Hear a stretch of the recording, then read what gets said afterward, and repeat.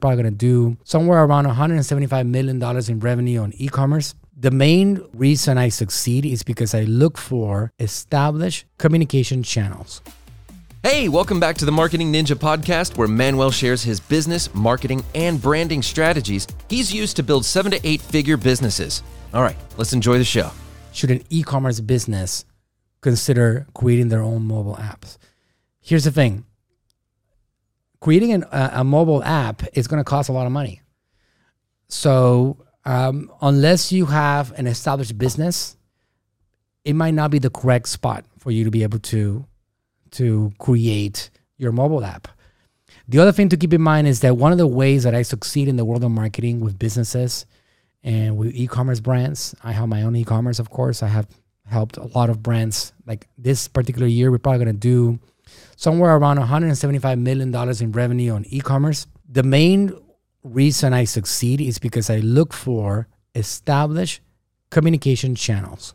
So if you have a mobile app and you have your own app that you need to get people to install, that's not Facebook, that's not Instagram, that's not TikTok, that's not YouTube.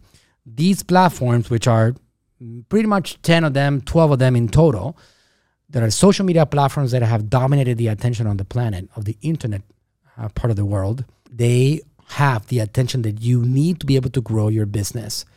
So if you have a mobile app, which it should be a big investment for most brands in general, depending on where you live, you still need to get people to go to that mobile app. You still need to get people to install that app. So you still need to master, as the first step, social media advertising and traffic on these platforms. You need to master organic content distribution. You need to get people to find interest in your content, in your brand, before you start thinking about creating an app. Because if you just create an app but you don't have attention, how are you going to turn that app into a smart investment? In the case of, for example, someone like Natural Slim, like other brands that we work with, Dr. Berg, who's going to do somewhere around $75 million this year, we have an app. We don't really use it much yet. So our massive 8-figure, almost 9-figure businesses do not really depend on an app to grow at this point. We depend on what we do on the social media platforms to generate attention, to drive people to our websites. us.naturalslim.com. That is my e-commerce website for Natural Slim. I want to get people to land on that website. I know that if I get them there, I will be able to convert 2 to 3% of them. And I already know the data science behind it.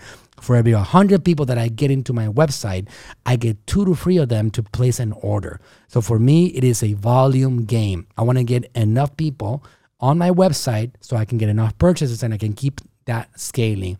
The same thing with Dr. Berg. So I see the process of creating an app for your e-commerce site as a longer term strategy for a brand that's really established, that wants already to create an experience for their audience so they can make things better along the way. You know, you look at Amazon, they have an incredible e-commerce app, right?